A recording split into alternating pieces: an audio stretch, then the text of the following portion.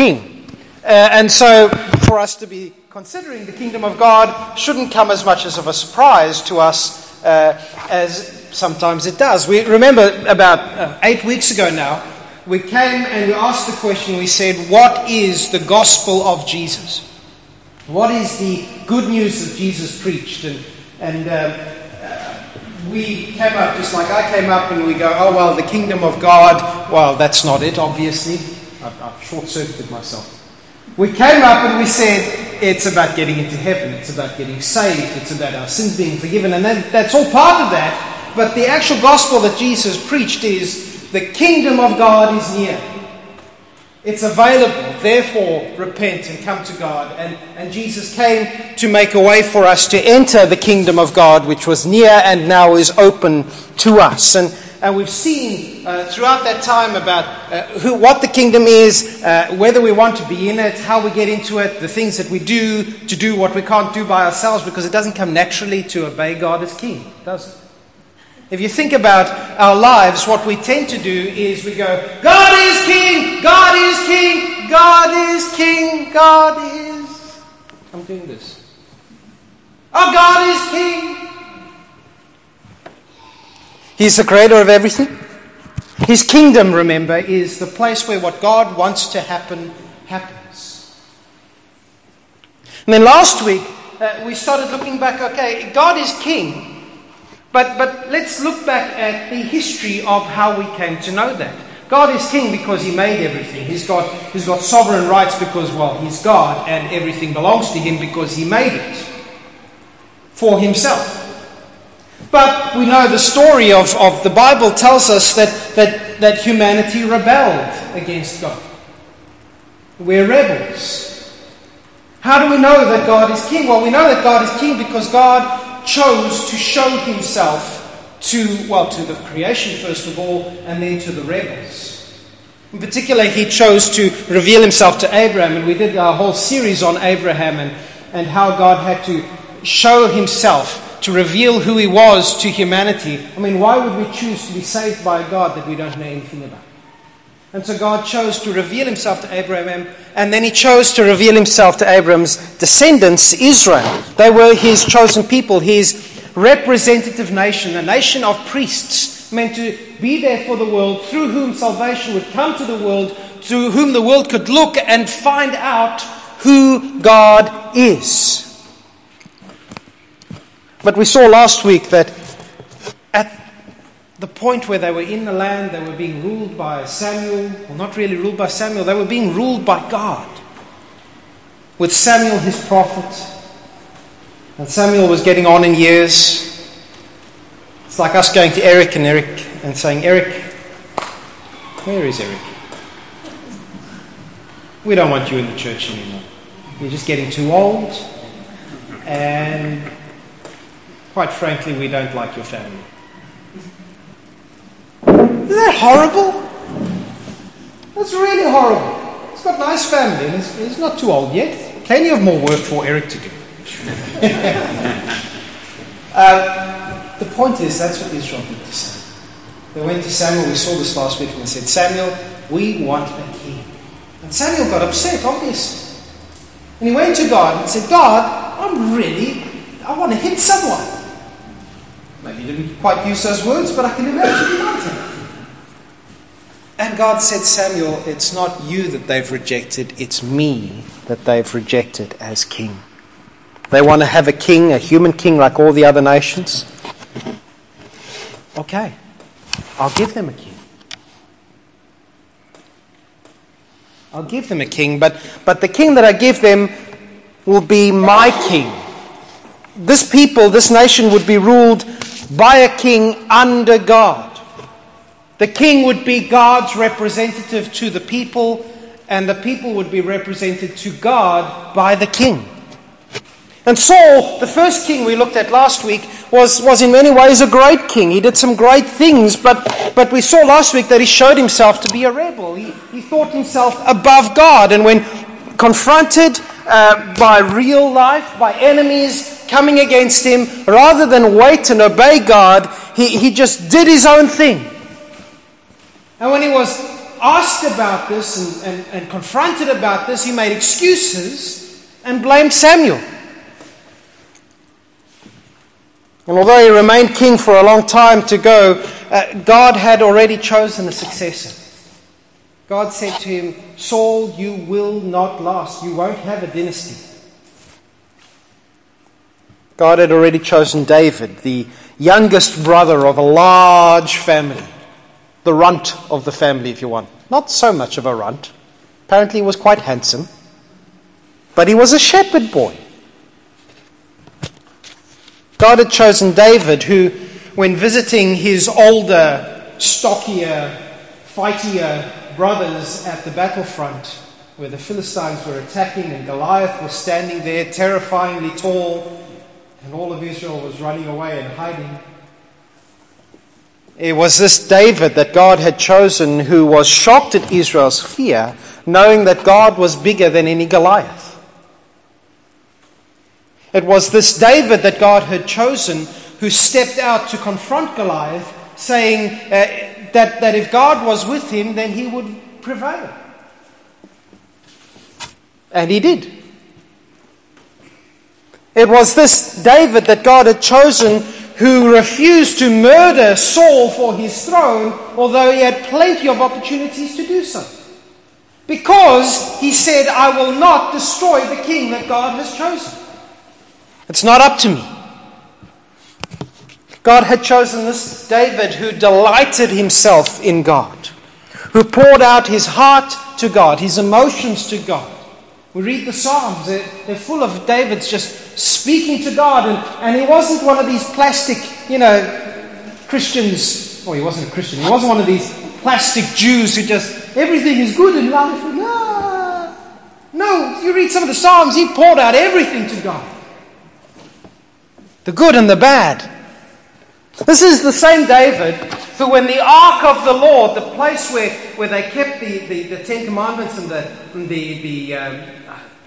bread of the manna from the journey across in the Exodus, and the staff that budded. This is the David who, when this ark was being brought into Jerusalem, stripped off, don't worry, I'm not going to, down to an ephod, and danced exuberantly. He wasn't Baptist. Danced before the Lord. And you know why he wasn't Baptist? Because the Baptists were up in the window with his wife, Michelle, going, you dance like that in front of the servant girls?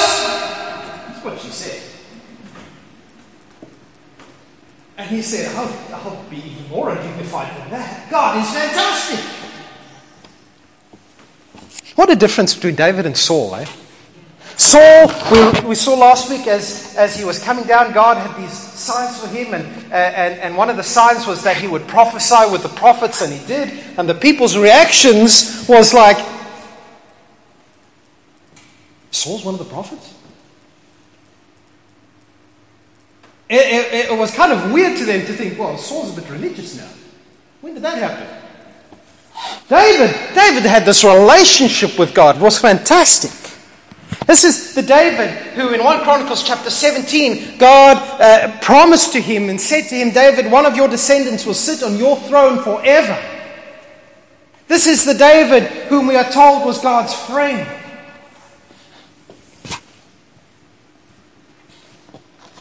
David and Saul were very, very different men. But they had one thing in common. Well, two things in common. David married one of Saul's daughters and was friends with his son. So the relationships, forget that. The thing that they had in common in their own person, they were both rebels. You probably think you know where I'm going with this. Well, there's one very famous incident of David rebelling. It's the famous one. Has anyone read the message on the message? Oh, Les read it. Les knows where I'm going. Just this minute, because he was bored by the sermon. There's a very famous incident in David's life where he was up on the roof one day. and his arms were out, and he happened to look down over the edge. I don't know why. He had the tallest place in the city, it seems.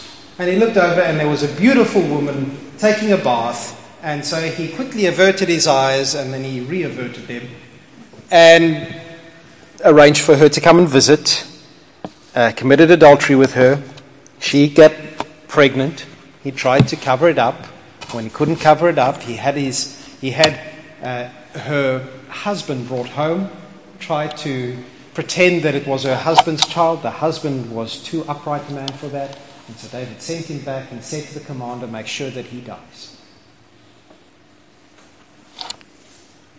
David famously knew sexual temptation. But that's not the incident I want to look at this morning. Because we all know that story about David and what happened and how there was punishment from God and David repented. But I want to look today at another incident in 1 Chronicles chapter 21. It's also in 2 Samuel chapter 24, but they are slightly different because they're told by different historians. Satan, we're told in 1 Chronicles chapter 21, rose up against Israel and caused David to take a census of the people of Israel. And so David said to Joab, the commander of the army, who, by the way, Joab is not the most upright of characters. He's a bit of a scumbag and, not a nice guy. He's a good army commander, I suppose.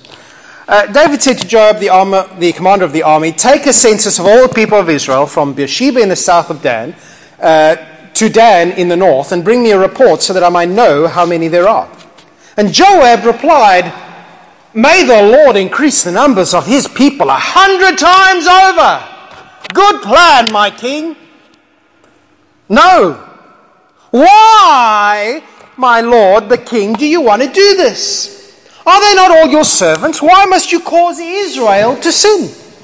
But the king insisted that they take the census. So Joab traveled throughout all Israel to count the people, and then he returned to Jerusalem, and he reported the number of people to David. There were 1,100,000 warriors in all Israel who could handle a sword, and 470,000 in Judah. And numbers are confusing. It might mean 1,000, it might mean chiefs. Numbers are confusing in the Hebrew here. Joab didn't include the tribes of Levi and Benjamin in the census because he was so distressed at what the king had made him do. God was very displeased with the census, and he punished Israel for it. And then David said to God, I've sinned greatly by taking this census. Please forgive my guilt for doing this foolish thing. And then the Lord spoke to Gad, David's seer, and this was the message. Go and say to David, this is what the Lord says. I will give you 3 choices. Choose one of these punishments, and I will inflict it on you. And so Gad came to David, and he said, these are the choices the Lord's given you.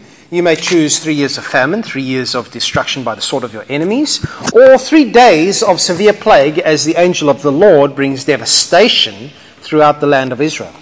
Decide what answer I should give the Lord who sent me. I'm in a desperate situation, David replied to Gad.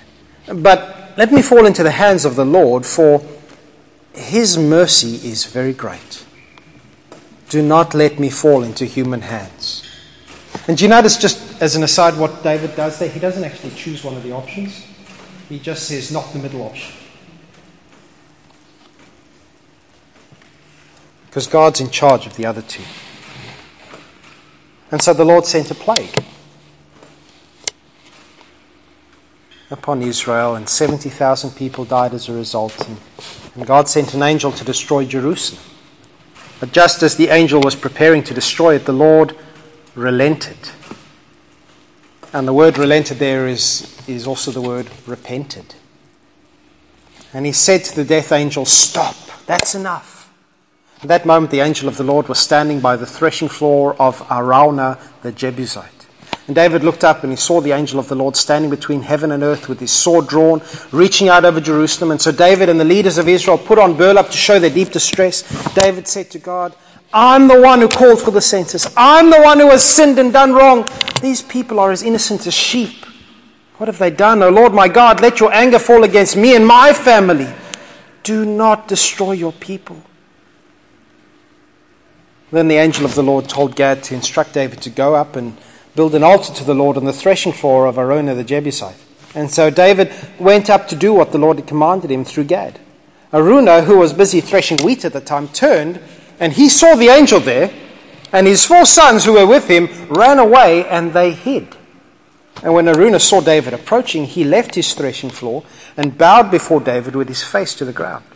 And David said to Araunah, "Let me buy this threshing floor from you at its full price, and then I will build an altar to the Lord there so that he will stop the plague." "Take it, my lord, the king, and use it as you wish," Araunah said to David. "I'll give you the oxen for burnt offerings and the threshing boards for wood to build a fire on the altar, and the wheat for the grain offering. I will give it all to you." But King David replied to Araunah, "No, I insist on buying it for the full price. I will take what is yours and give it to the Lord. I will not present burnt offerings that have cost me nothing." And so David gave Araunah 600 pieces of gold in payment for the threshing floor. That's about 6.8 kilograms of gold. That's worth a lot. David built an altar there to the Lord and sacrificed burnt offerings and peace offerings. And when David prayed, the Lord answered him by sending fire from heaven to burn up the offering on the altar. And then the Lord spoke to the angel who put the sword back into its sheath. And when David saw that the Lord had answered his prayer, he offered sacrifices there at Araunah's threshing floor. At that time, the tabernacle of the Lord and the altar of the burnt offerings that Moses had made in the wilderness, well, these were located at the place of worship in Gibeon. But David was not able to go there to inquire of God because he was terrified by the drawn sword of the angel of the Lord. And then David said, "This will be the location for the temple of the Lord God and the place of the altar for Israel's burnt offerings." What an interesting story, isn't it? Hands up, who did the census recently?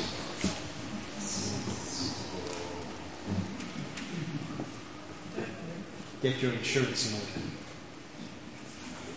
What's the deal with the census? I've had a lady knock on the door because I only done half of it.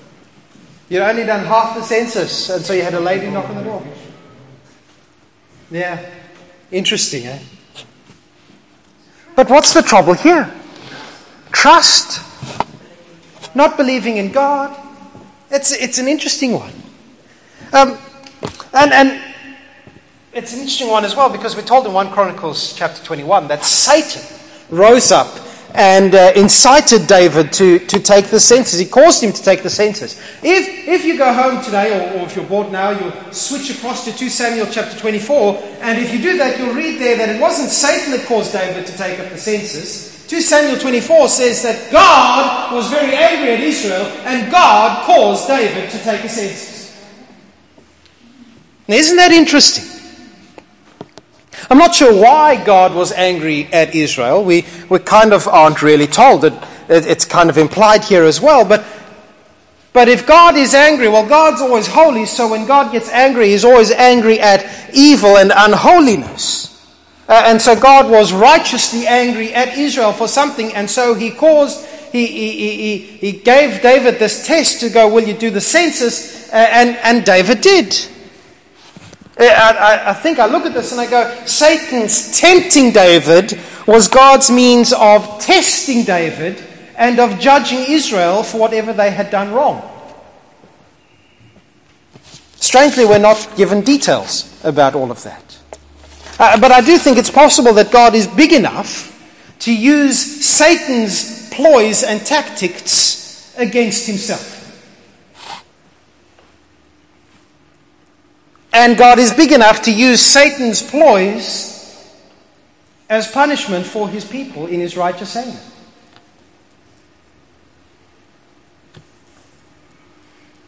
And we know that God does this because Satan thought he'd won on the cross. And God was like, well, you've got another thought coming. Wait 2 more days. Turns out I will use what you meant for evil for good. There's an interplay between God's anger at work here and Satan's temptation and David's very human desires. James chapter 1 verse 14 and 15 tells us that we are tempted when we give in to our sinful desires. The things that we want to do, they drag us into sin. And Satan's part in that is to entice us and say, it's not that big a deal. It's not going to really matter. God's going to be kind and gracious, and God's not really going to be bugged by that. This is what Satan does. Of course, Satan's two-faced, and of course, once you've done the thing that you know you shouldn't have done, he turns around and goes, "Oh, man, I cannot believe you did that. What is God going to say to you? You just get out. God's going to hit you. God's going to destroy you." But you notice something about Satan in this passage? It's not mentioned again.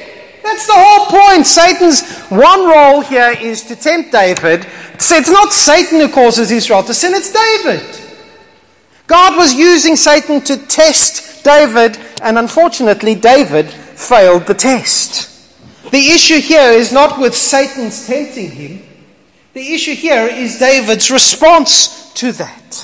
David had a choice to make, to obey God or not to obey God, to do what was honoring and pleasing to God, or to say, well, God, quite frankly, I'm going to do what I want to do, what makes me feel good. This isn't about Satan. We cannot say, Satan made me do it. Because at the end of the day, all Satan did was give a suggestion. We chose to do it. And Satan doesn't get mentioned again. And in fact, if you look at the 3 times in the Old Testament when Satan is mentioned, he gets mentioned and then he gets out of the picture and we don't hear him again. The longest he's around is a couple of times in Job, and even then he disappears for the main story of Job. And so we're going to move on from Satan, because the point here is not that Satan incited David. The point here is that David chose to do something that he knew was wrong. And we're not exactly sure why taking a census was wrong. We're not given the details of what exactly was wrong about taking the census. But we do know that it was wrong, and we do know that David knew that it was wrong. And we know this because Joab, who wasn't the most morally upright character, turned to the king and said, "King David, mate, what are you on? You can't do that. You're going to cause all of Israel to sin." He was so distressed, he didn't finish the census. We're told later on in Chronicles that one of the reasons they didn't finish is because, well, a plague started coming up and God was destroying them, and so stopped. Maybe he stopped at Benjamin and Jerusalem because they were places where the ark was. Maybe he didn't want to decimate the place where God was most meant to be honored.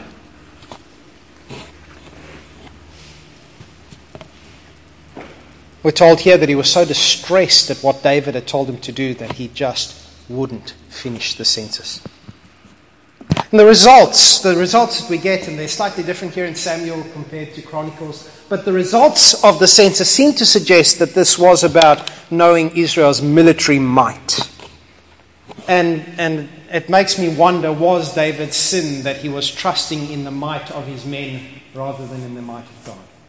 Which was kind of similar to what we saw King Saul do last week. Or perhaps it was that David didn't follow the law when he took the census. According to the Old Testament law of Moses, Exodus tells us that when you took a census, you were meant to pay a ransom for every person because they belonged to God. Maybe David said, well, we're not going to do that. I don't know. I suspect it's more about the military might. Whatever it is that he did wrong, we don't know exactly what it was, but we know that he knew that it was wrong, and we know that he said, I'm going to do it anyway. And he did. And this wasn't a short census, by the way. It wasn't like be home on this night and it'll be done. I also took about 2 or 3 months to do my census because the debacle of the broken servers and whatnot. This took about 9 or 10 months to do. 9 or 10 months of David going, I will keep doing the wrong thing.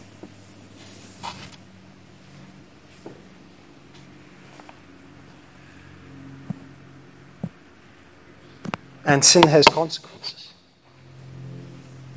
We're told in verse 7 that God was very angry at Israel. And he was angry at the census, and he punished Israel for it.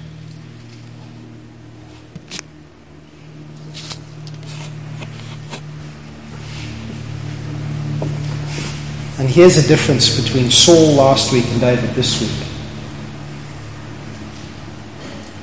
9 months in, 10 months in, David goes, actually, God, you're right to punish me. I've done the wrong thing. I've messed up. David was a rebel, but he was a rebel who recognized himself as such. And he was a rebel who went back to the king and said, my king, God, forgive me. And there are consequences for our choices. And we read this in verse 9 forwards. If I were to be standing on the edge of the cliff and I were to step off, and as I stepped off I went, God, I've been such a stupid fool. Why would I have done that? God, forgive me. You know, the wonderful news is God will forgive me. Gravity is not so good.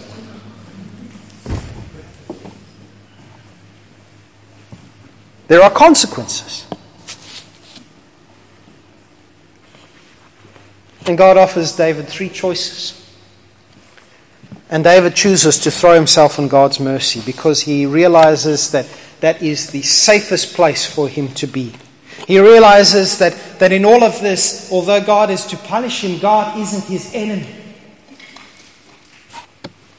God is the one who is very great, says David, in mercy, who shows undeserved kindness. And there was consequences, and they were dire and they were horrible. 70,000 people suffered for their sin and for David's sin. And yet David was resting and hoping on the fact of God's character, that God is a God who is full of mercy. These people who died, they were not innocent. They were dying justly.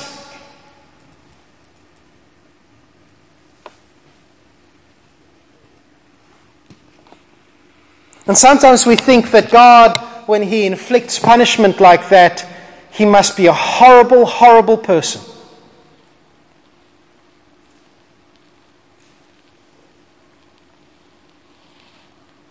I don't think that is anywhere near the character of God. I don't think God was pleased to see 70,000 people die. I think God was devastated by it. It was justice. They had sinned. They could have refused to obey the king's command.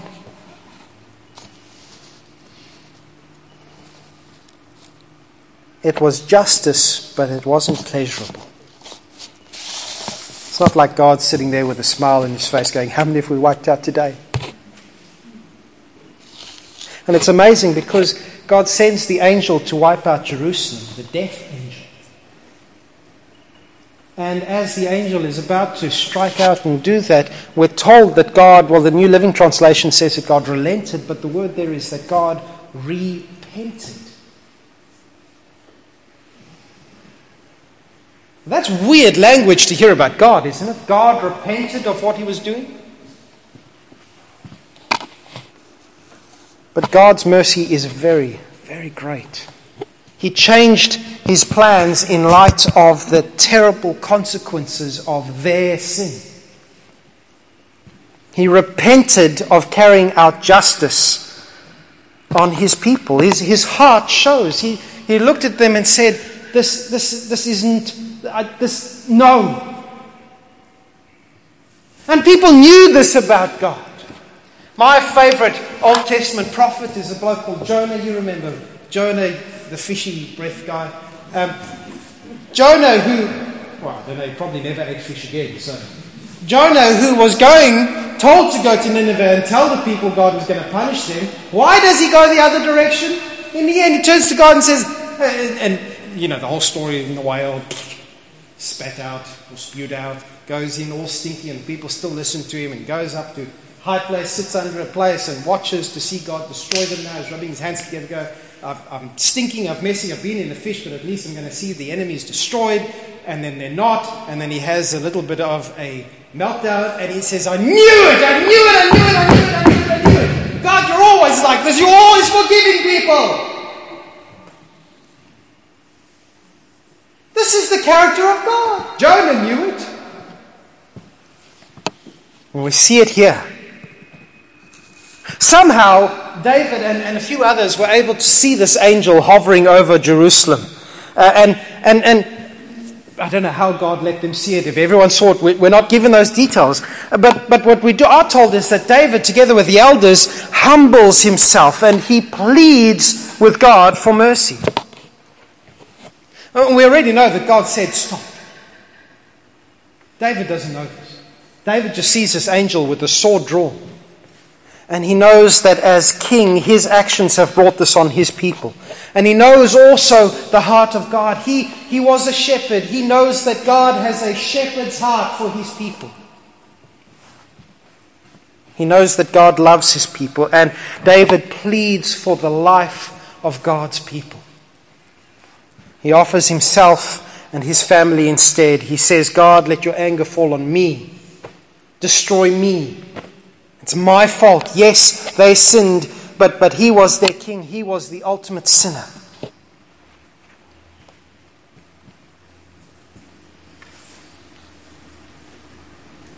And then he came face to face with grace.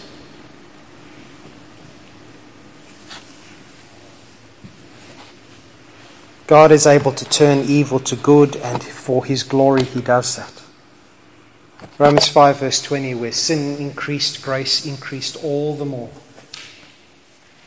Instead of striking David as David asked, God sends word via the angel and the prophet Gad and says, build an altar.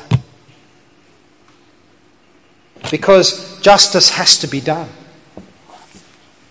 God wouldn't be God if he could just wipe sin under the table. He says, build an altar. Hebrews chapter 9:22 says that without blood there can be no forgiveness of sins. The penalty for rebellion against God is death. It must be paid. And David goes to the threshing floor and he insists on buying at full price. He knows the depth of what God is offering. He doesn't want to treat it as cheap. He won't have cheap grace. He builds the altar. He makes his sacrifices. And God accepts them. Fire comes from heaven. This is the most amazing sign that God accepts what is happening. It happened with Elijah at Mount Carmel in later years. It happened, I believe it happened at the tabernacle. It happened at the dedication of the temple. Proof that God, I'm pretty sure that in all those cases, fire came down as God's evidence of saying, I accept what is happening here.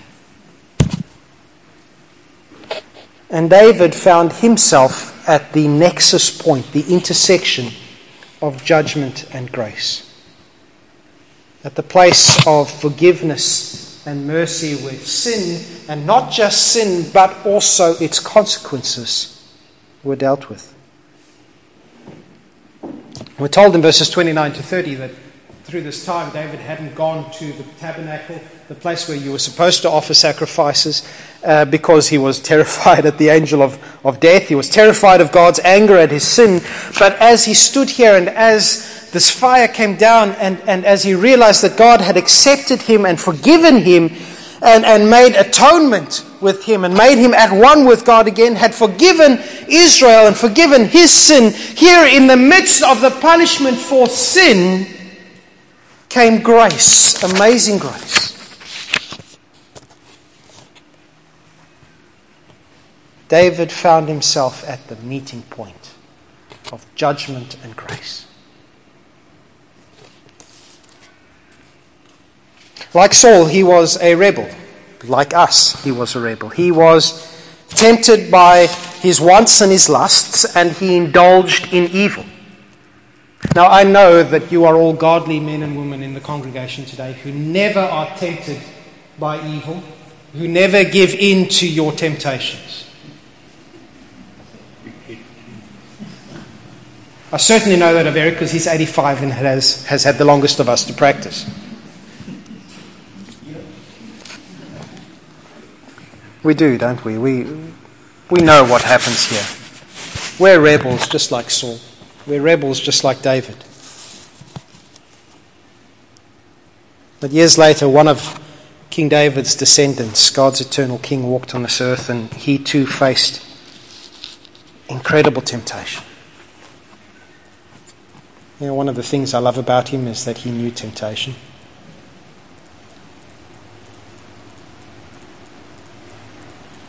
Spent 40 days in the desert. And he was really hungry, and the devil said to him, "Would you like something to eat?"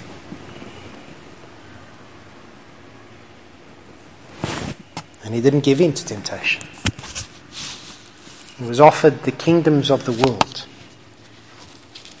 a shortcut that avoided the cross, for one little bow to Satan. And he refused. Hebrews tells us that he was tempted in every way.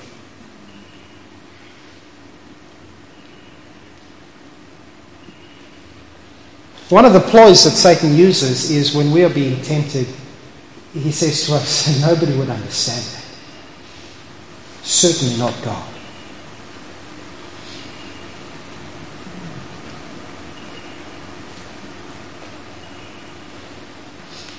Rubbish.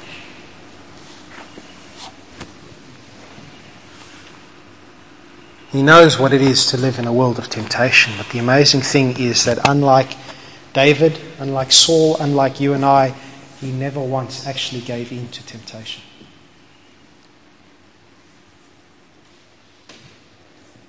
And yet this king came to a people facing God's righteous anger. He came to our rebel world. And he came because of God's mercy, because God loves this rebel world. And he came because he knew that our sins have consequences. And like David, he came and he said, "Take me."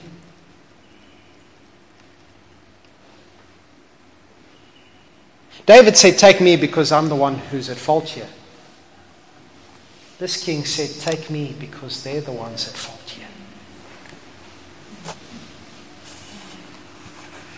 And God said yes.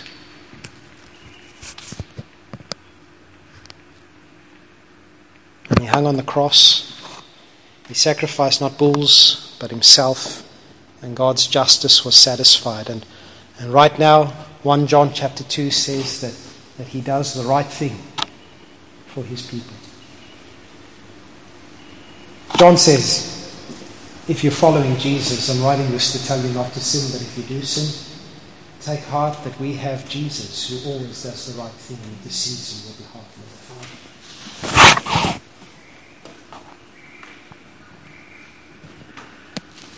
Because God has already forgiven us in Jesus.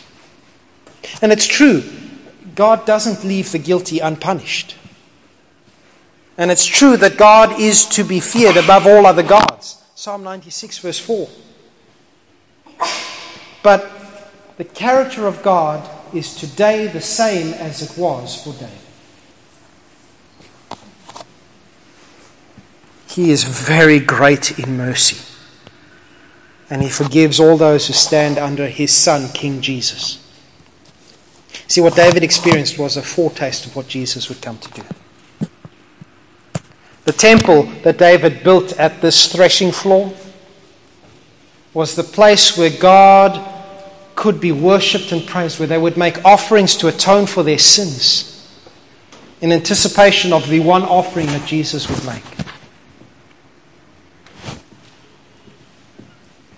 The temple was at the intersection point of justice and grace.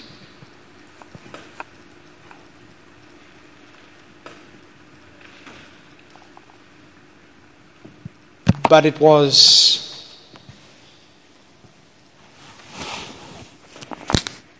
actually that point. What we needed was a different temple. One that could be torn down and 3 days later built up again. The real intersection point in all of history and time and space to which the temple pointed, to which this threshing floor pointed, the real nexus point of justice and mercy and grace and repentance and new life,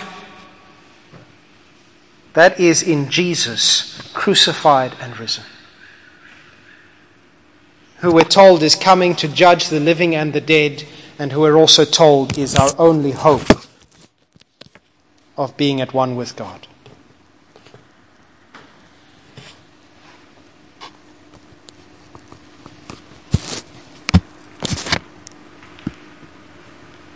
We live at the nexus point.